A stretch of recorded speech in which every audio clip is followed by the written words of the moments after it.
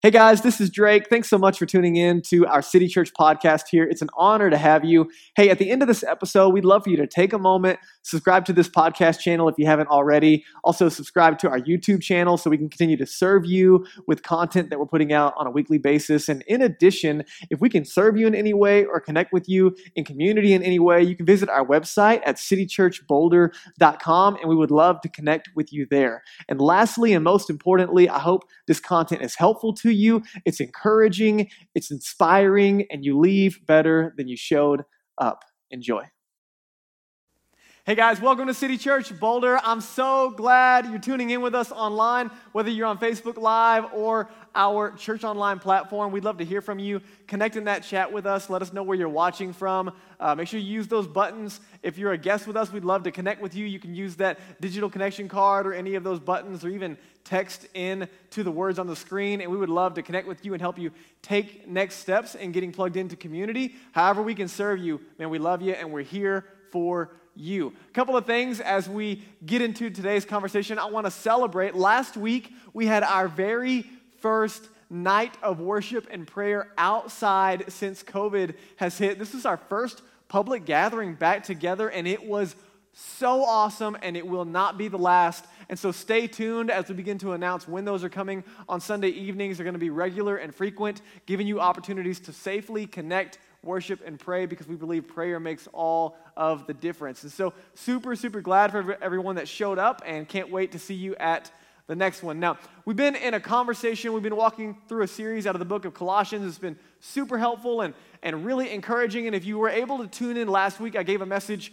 entitled, Get Dressed on Purpose. And in order to have the full context, you need to go back and watch it. I promise it's worth your time. It'll be helpful, definitely helpful for me. And as we're having the conversation today, we're going to kind of continue to have a similar vein of thought as we are looking at this letter written to a new church in a new area, a lot like City Church, a young church with a lot of energy and a lot of life. And as Paul was having the conversation with these brand new Christians, the conversation kind of centered around, if I become a follower of Jesus, he doesn't just make my life better, but he makes me completely new. And I realize some of you are tuning in and you're not followers of Jesus, or maybe you're skeptical of faith, or maybe you're on the outside looking in and you're not really sure where you land. Maybe you'd say, I'm not a religious person, and I totally understand that. And I want you to know that wherever you are on your spiritual journey, you are loved, safe, and welcome in this community. At the same time, I believe today's conversation is going to be helpful for you and I, no matter where you are on the spiritual spectrum, as we have this conversation. And so part of the flow of conversation and thought last week was, how do I live like the person I will be, not the person that I used to be? And because Jesus makes me new, not just better, but he makes me completely new, what does it look like to live out that life on a daily basis? And so in the same way that every day you get up and hopefully, there's a change of clothes and you took a shower and you kind of start a new day with a new set of clothes, every day our soul kind of needs this change, if you will. We got to wake up and dress our soul on purpose, if that makes sense. We've got to go into the day not flat-footed, but intentional, knowing that the new life that we have, we can indeed walk in. And specifically today, we're going to deal with the relational side of this. Like, how do we get dressed on purpose when it comes to relationships? And I'm not just talking about like relationships with your significant other, but rather just relationships in general. Anyone on the other side of the conversation here ever have relational conflict? Man, me either. So what we're going to do today is we're going to spend some time talking about everybody else's conflict, okay? Because I know that you and I don't have any. But for those of you that do have relational conflict, it's only increasing. I don't know if you've read any stats or been paying attention online, but since COVID started and since isolation began to really creep in and shut things down, depression has increased, conflict has increased. People are spending more time together inside, and it's continuing to escalate. And so there's lots of isolation and depression and conflict. And so the question for us today is, how would Jesus do relationships? No matter what you think about Jesus, I think if nothing else, he was an awesome guy. He taught some great things, but I think that he also was who he said he was, and there's more to the picture. But at the same time, like, how would Jesus do relationships? Or maybe a different way, in light of last week's conversation, how will we do relationships in the kingdom? And one of the things I want to set deep in your heart today. I want you to dream with me. I want you to think about it with me, no matter where you're tuning in. What would it look like for City Church? And again, our church is all over the place in this community, and some of you are even tuning in outside of Boulder, but I want you to dream with me for just a minute. What would it look like for City Church to be the most life-giving expression of community that Boulder has to offer? What would it look like for this community to be the most life-giving expression that Boulder has to offer? Now, I have confidence that because of you and because of we and because of God working in and through us, we absolutely have the capacity to see that come about. But it's also not easy because relationships are complicated. And so we're going to kind of bounce into this conversation. And the first thing I want you to kind of chew on for a minute, we talked about it last week, is that a lot of our activity flows from our identity. That belief determines behavior, that a lot of what I end up doing has way more to do with who I think I am and what's been said to me and the way that I've been developed. And so when Jesus comes in and when Paul comes in this conversation, a lot of it is reminding us or bringing us back to a reality of who God says that we are, because once we know who we are, we know what to do. And a lot of our activity flows out of our identity. And so the first thing I want to share with you, that just point number one, work with me today, we're going to have some fun, is this: work what your daddy gave you. Come on, everybody say it with me. Work what your daddy gave you. That might not make any sense and you might be really confused, but it's going to make sense in just a minute, I promise. Now watch what Paul says in verse 12. He says in Colossians 3, just continuing the same conversation of clothing, if you will, getting dressed on purpose. He says, put on, then there it is, putting on something new, putting off some of the old ways of life. Put on as God's chosen ones, holy and beloved. And then he goes on to make a list. I want you to notice that before Paul tells the Colossians what to do, he reminds them of who they are. Does this make sense?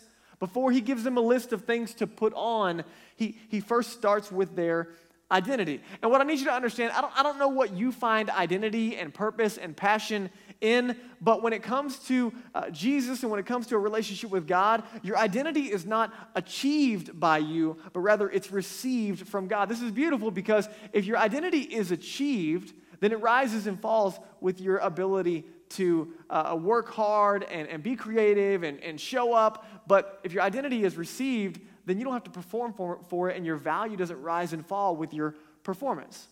And here's the amazing thing, is that when you know who you are, then you know what to do. That once my identity is established, my activity can flow out of that. And so he spent some time reminding them of who they are before we get into the activity side, because it really, really matters. So here's why this is important for you. I don't know how you grow up or what life has looked like, but man, for many of you, life has not been easy, and there's not been a lot of value placed on you, and there's not been a lot of encouragement, and not been a lot of support. And maybe for you, life has been hard, and a lot of your identity has been pressed down and discouraged and frustrated. And so I want you to, no matter what people have said about you, no matter what the past has taught you, no matter what experience has taught you, I want you to hear what God thinks about you. And the first word that Paul uses is, he says that you're God's chosen ones. This is like language of adoption, that God is a good dad who loves us, and we were spiritually separated from him, and he sends Jesus to bridge the gap through faith to bring us back into his family, that we were separated from God's family, and through the payment of Jesus, it's like God paid the court costs and the adoption fees with the life of Jesus to bring us into his family. We're adopted. We're chosen. Jesus is our big brother if you put your faith in Jesus, and then the church becomes your family, even if you wish some of us weren't your family. Like, we become this family together. And here's the beautiful thing about being chosen, is that no matter where you are on the other side, even if you haven't given God a second thought, he has already chosen you, and he proved it through sending Jesus to die for you and rise again. And guys, this is not something you can earn, and this is not something that you can lose. And I think sometimes this gets hard because we're like, why would God choose me? And so some of us, depending on your story and where you land, you're like, why would God choose me? You know what? I don't know that we always have to know all the answers, but we can just be glad that he did. Does that make sense? Like, sometimes I look at my marriage and I'm like, who knows why Danielle really chose me? I'm just glad she did it, all right? I don't know. And some of you on the other side of this, like, I don't know how you ended up with your wives, but just be glad that you're there, okay? Right? Sometimes we don't have to have the full explanation to be thankful that we're chosen. Does this make sense? So being chosen outside of our performance sets our identity. The second thing he says is that you're holy. Anybody got that on your Instagram profile? Like, husband, dad, I work here, and I'm holy, right? And probably not, right? That's not something that we typically put out there for people to see. Why? Because this is not a word that we would typically equate with ourselves. But what I want you to understand is, in addition to being chosen and being in a new family, that this new family has a new identity. And it's set apart, and I want you to think of like royalty, like it's different, and it's something special and set apart and sacred. And what Paul is saying is, hey, not only are you chosen, but you're holy, you're special, you're set apart. And some of you need to hear this. And maybe to help you understand, the opposite of those things would be to take something sacred and to treat it as common. To take something special and treat it as ordinary, like everything else. And maybe you feel like you're lost in the crowd and lost in the world and you're insignificant and of no value. And Paul's reminding you, hey, listen, no, you're chosen and you're holy. You're special. That God looks at you and there's not another one like you on the planet. There never will be and there never has been. You're holy. You're special. You're set apart. And you can think about it like how we do holidays, right? The word holidays comes from two words, that holy days, right? Set apart days. What makes Christmas special is that it's set apart. We don't have Christmas every day, but rather it's a time that you set aside and is special, right? Paul's trying to say, hey, there's that kind of value on your life, regardless of how you feel or how you evaluate your performance or what other people have said to you and about you. In addition, he goes on and he says, you're beloved. You're beloved. Anybody else use those words when you're talking to your bros, right, at work? Like you at Home Depot and you just look at another man and you're like, hey, man, you're beloved, right? Probably not on your list of words to choose. Now maybe depending on where you land, like you might receive this word really, really easily. This simply means that God is affectionate towards you and he's devoted to you. And guys, listen, I just need you to take a step back, and regardless of how this word sits, I need you to receive it. That you're sacred and special and important because God loves you. And you're created in his image. And you need to receive this so that you can heal up. So that some of the brokenness and the hurt that causes a lot of your activity can change. So that your identity internally can change.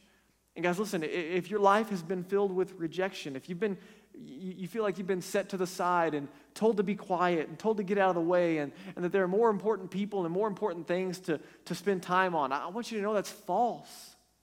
That you're loved by God.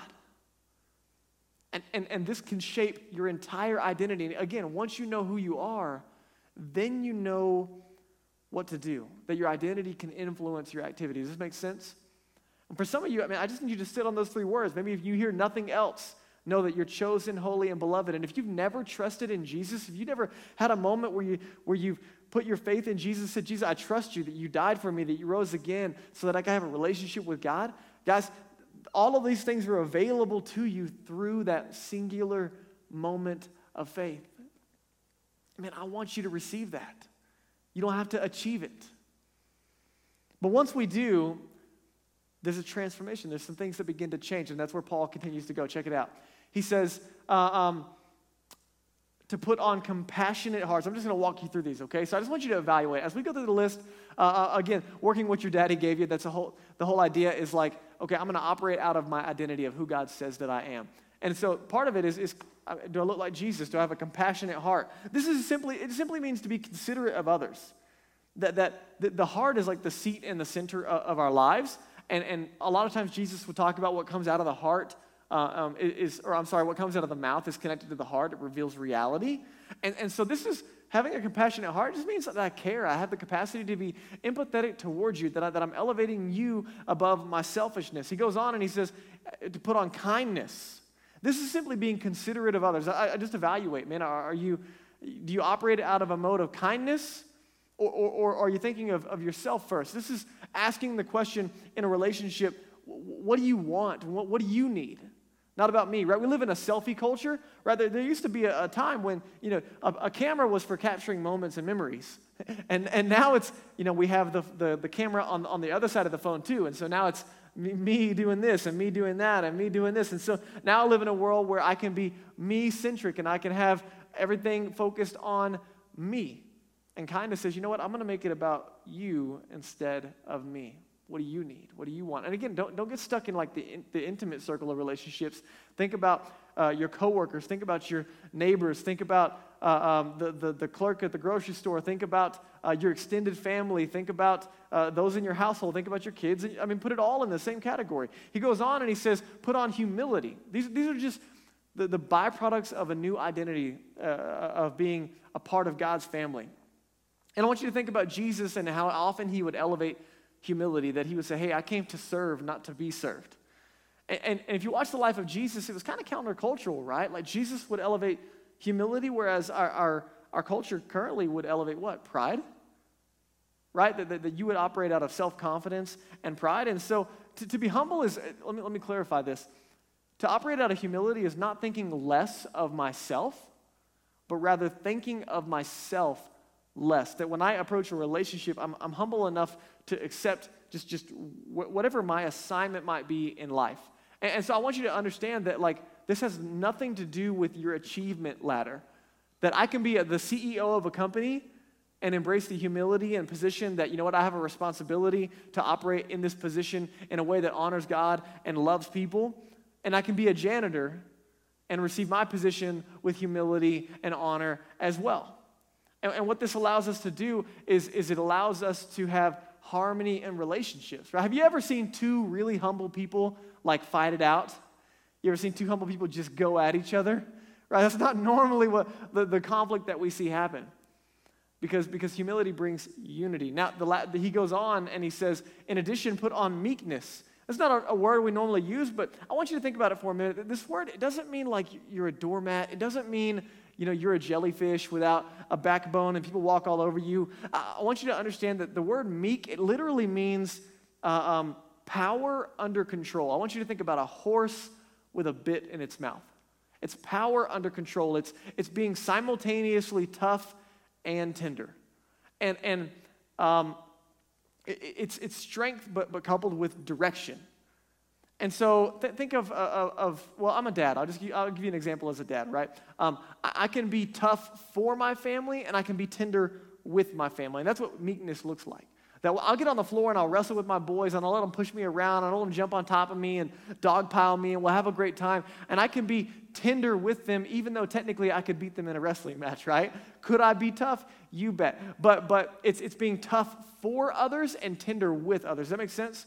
And if you're like me, again, I'm asking you to evaluate, like, where do you struggle here? What needs to be put on that maybe you haven't been putting on lately? For me, every now and then, I get these wires crossed. Like, instead of being tough for others and tender with them, I will be tough to protect myself, and I'll tenderize others. Does that make sense? Like the only thing tender out of my relationships is to whoever I just got done beating up with my words or my actions, right? Like sometimes I get these wires crossed, and I'm an 8 on the Enneagram. I don't know if you know what your word is, but like toughness is sometimes a shield to protect myself, that I've got to present myself in a way that allows me to be protected.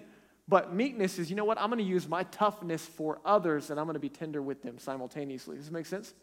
And he goes on and he says, in addition, put on patience. Some of you are like, can we please hurry this up, right?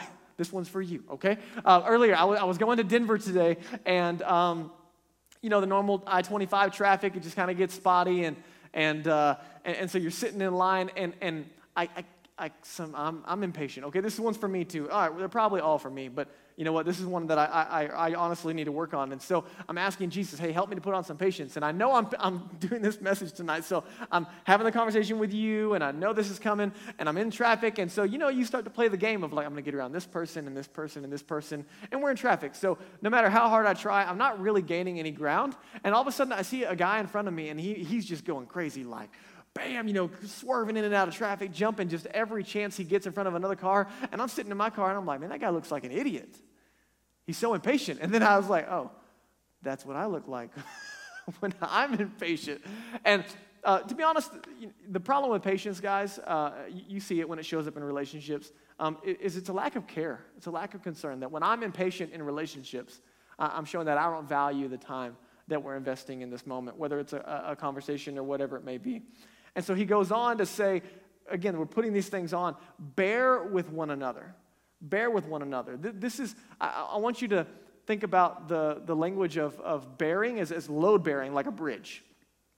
So relationships, they have to be load bearing because sometimes they get heavy and they get complicated. And so you have two options. You can bear with one another in relationships, or you can bear down on one another in relationships. Does this make sense to you?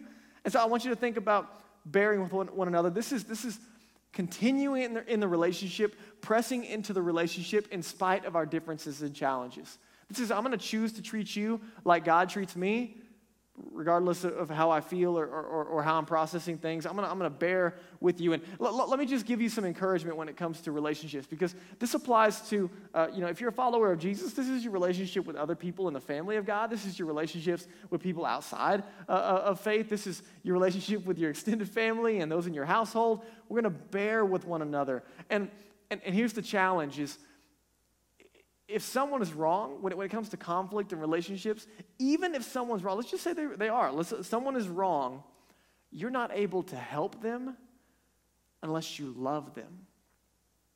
That bearing with one another means I'm putting up with, I'm lasting it out with you so we can see this thing flourish. And I want you to think about relationships like a bank account, right? You make investments in a bank account, and when you do withdrawals, it doesn't bankrupt the account. As long as you're not withdrawing more than is in the account, that relationship can bear the weight of that. Or I'm sorry, the account can bear the weight. In the same way, I want you to think about your relationships as withdrawals and deposits. Are you making more withdrawals or deposits? Because if you genuinely want to help someone, you can't help them unless you love them. And so there has to be a bearing that I'm gonna stick it out with you, and I'm gonna keep investing in you so that when I do make a withdrawal, the relationship has the capacity to hold it. Now, he starts off with this identity conversation, and then he moves directly into conflict. Anybody ever have conflict? Yeah, this is like just an everyday conversation. And so point number 2 is very simply this. Keep it above the belt, okay? Keep it above the belt. Like, how do we fight clean? We're so accustomed and taught to fight dirty, but how do we fight clean? Keep it above the belt. Here's what Paul says. Watch this. He goes on and he says, as you're bearing with one another's burdens, and if one has a complaint against another, forgiving each other as the Lord has forgiven you, so also you must forgive. And above all these things, put on love, which binds everything together in perfect harmony. And let the peace of Christ rule in your hearts, to which indeed you were called in one body, and be thankful. So pause for a second. Just check it out. Like, he breaks it down. He says, hey, and when there's a complaint, I love that he uses this word. You ever had a complaint? Like, this is not even like, hey, you've been sinned against. It's like not even anything actually like sinful or wrong. It's just like you're annoying. Right? You ever have a complaint? Like, you got some quirks and you got some things. Man, we all have these things. You live life together long enough, and the people around you, they just have things about them where you might have a complaint. Like, oh man, they just snore. I don't like the way that they smack. Or it always leaves the toilet seat up. Or, they can't. And we have all these little complaints in relationships. And, oh, that coworker, they always do this and they never do that. Or, my neighbor always, mows his grass at 6 a.m. We have these little complaints that aren't actually sins, right? They're just these little grievances. And so he invites us into a couple of things in handling conflict. And the first one is, hey, to remember that you've been forgiven. And if you're a follower of Jesus, this takes a deep, deep seat in our lives. Our capacity to love and forgive others is directly connected to and only finds its capacity in the reality that we've been forgiven by God. I want you to think about it for a second. If you're a follower of Jesus, man, how does it feel to be forgiven? I mean, just think about it. How does it feel that you've been forgiven for everything? Feels really good, right? Paul's saying, okay, now share that same thing with other people. That same good feeling you have, man, you share that forgiveness with others. And so I don't know where you find yourself in relationships, but there's no pre-qualification here, right? They don't have to say they're sorry, or this is extending forgiveness because it's what Jesus would do, regardless of their performance or their position. And a couple of things on forgiveness in case I don't want you to get it confused, okay? Forgiveness is making the decision to not take the conflict to trial. That in the moment, I'm going to choose to let it go. rather than bring it to trial. I'm just gonna move on and let it go and give it to Jesus. Another thought on forgiveness is that forgiveness is not trust. Okay, forgiveness is free, but trust is earned. Like forgiveness can be extended without trust as simultaneously being given back. That reconciliation and forgiveness are not even the same. Right, that I can actually forgive you, and the relationship might not go back to what it was before. Does this make sense? The difference is I'm not holding it against you. Forgiveness is I'm going to forgive and let it go. And what I want you to understand about forgiveness, and the reason he brings it up here, is when it comes to relationships, when it comes to conflict, sometimes, man, this is something that you have to do over and over again. Not because you didn't genuinely forgive the first time, but maybe something happens that brings up that hurt again, or maybe something reminds you and it triggers you and it brings up that hurt again, or some new information comes out and it hurts you again. Like sometimes you have to forgive multiple times. Jesus said in a conversation, his disciples said, hey, how many times should we forgive somebody? And he said 70 times 7, which is a lot, right? The point was just keep doing it and keep doing it. Now, I want to encourage you in the forgiveness conversation because it's good for your soul. Sometimes we get really, really stuck. We're like, oh man, they can't get away with it. But it's good for your soul. Because forgiveness is like snow caps on a mountain that they begin to melt. And as they begin to melt, they begin to wash away some of the things. And I want you to think about like the residue of unforgiveness in your life. It's like a poison on the inside. And forgiveness begins to melt that away, and it begins to wash it away. At the same time, man, when you can go from frozen and stiff to like a flowing river, then not only is it refreshing for your life, but then that touches other people in the same way. He goes on to say, above all these things, put on love. And this just comes back to the invitation of Jesus that this is not performance to make God happy with me or hope I get into heaven when I die or any of that stuff. This is, hey, because of the love of God for me, I'm going to love God back, and because of the love of God for me, I want to extend that same love to other people. And so Paul says, man, above all these things, put on love because it covers it all. Like just ask the question instead of, are they going to get away with it, or was I justified, or who's right and who's wrong? He says, just ask the question, like, what does love require of me? Just pause for a minute and ask that question. He says, because it binds everything together in perfect harmony. And let the peace of Christ rule in your hearts, to which indeed you were called in one body. There's that unity conversation again. And be thankful. I want you to just pause for a moment about the peace of Christ. This is like, this language is related to like a sports conflict, okay? I want you to imagine that there was a conflict in the middle of a game. There's not a lot of games happening right now in the middle of COVID, but basketball's starting back up. So let's just say there's a contested call. Right, and everybody's asking the question, that was a foul. No, it wasn't. It's clean. And we go back and forth. Right, what happens? The referee comes in and makes the call. Anytime there's a contested, have you ever been in a relationship where there's a contested call? That you have a different call than the other person? Like what you saw happened is different from what they saw. And so it goes like this, right? Oh, hey, what you said, that was me. No, it wasn't. You're just too sensitive. Oh, man, you should have done this and you didn't do it. Oh, no, why? I didn't have to do it. Why couldn't you have just taken care of it? And you have these moments where you disagree. Have you ever had these moments? Danielle and I might have these a few times. And I love Danielle, my wife. But friends, I can tell you, she is not married to Jesus, okay?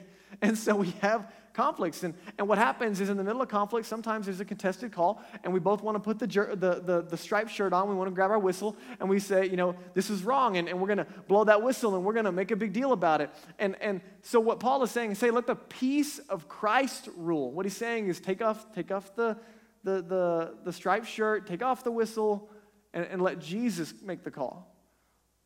Let Jesus resolve the issue. And you might ask the question, like, what does that look like? And very simply, guys, if you're going to let the peace of Christ rule in your relationships, you can pray alone and you pray together.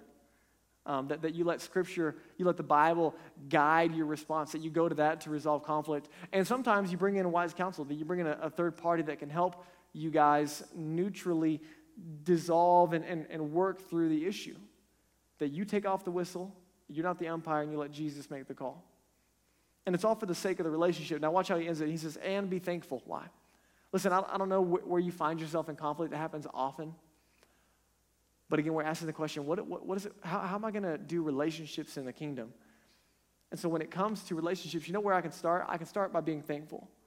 Guys, in conflict, it's so easy to be critical, right? Isn't it? Like, so easy to start and be critical and dig up every failure and every fault and every flaw and just blow the whistle over and over and over again. But for the sake of the relationship, if I'll start with being thankful, it'll change the tone of that relationship. That I'm going to start with by asking the question, what can I be thankful for? Before we talk about the things that need correction, let me reflect on what is correct in this relationship. Imagine how that'll change the tone of the next conflict that you have.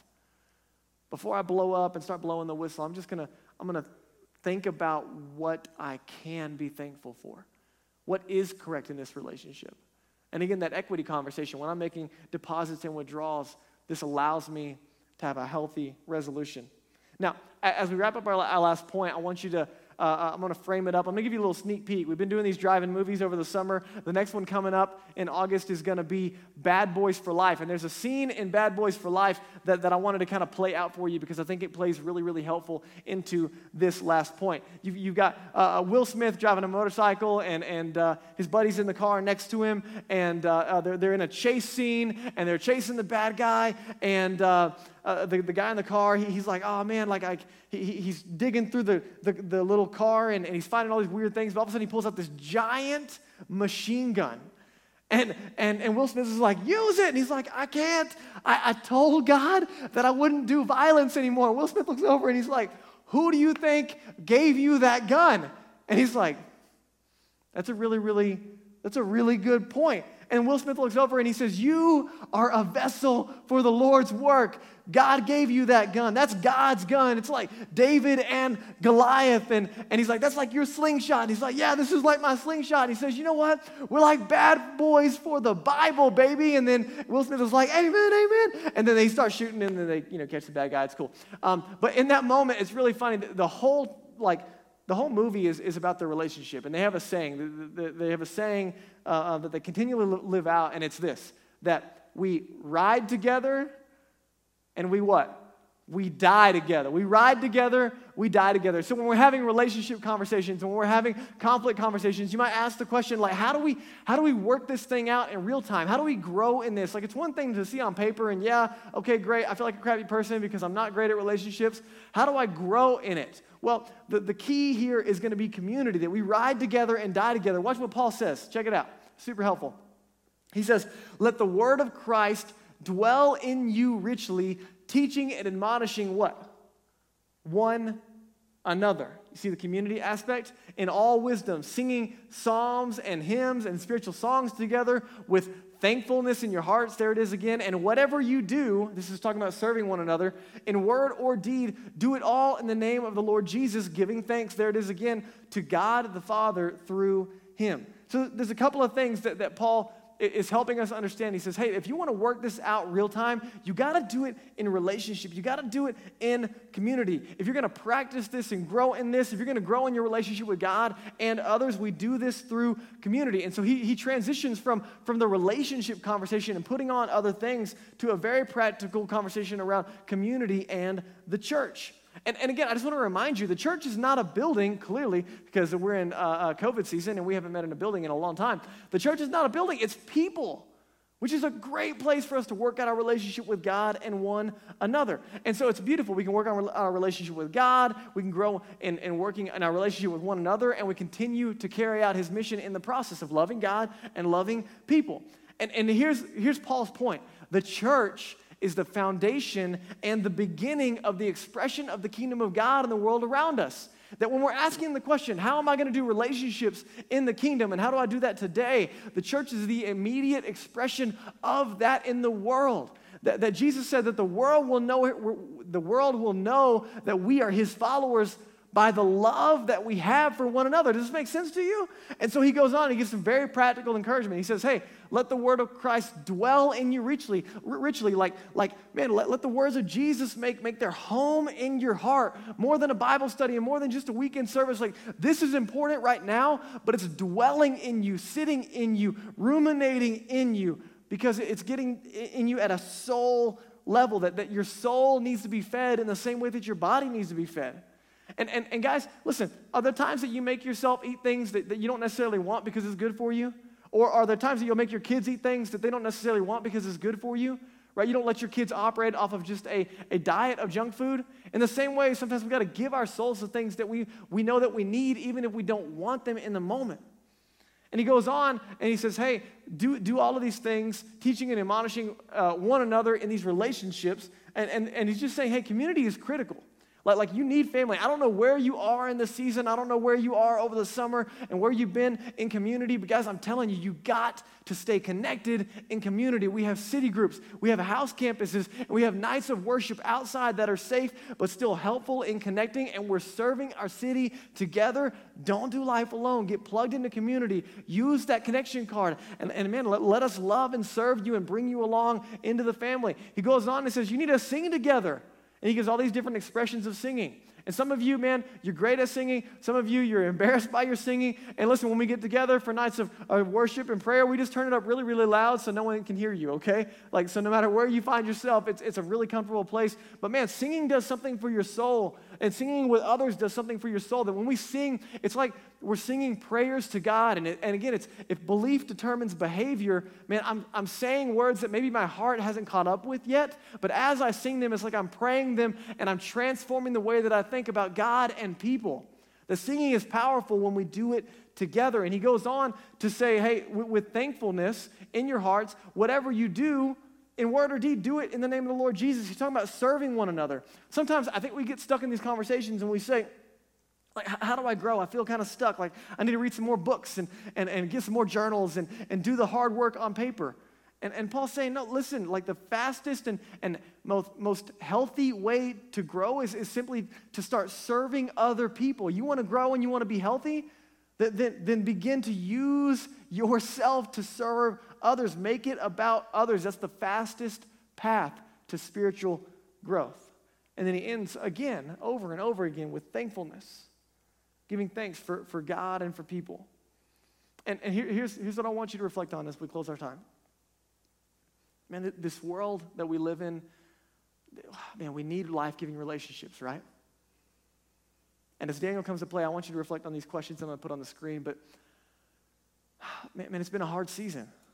And isolation is real, and people are alone, and people are hurting, and conflict is escalating, and we need life-giving relationships.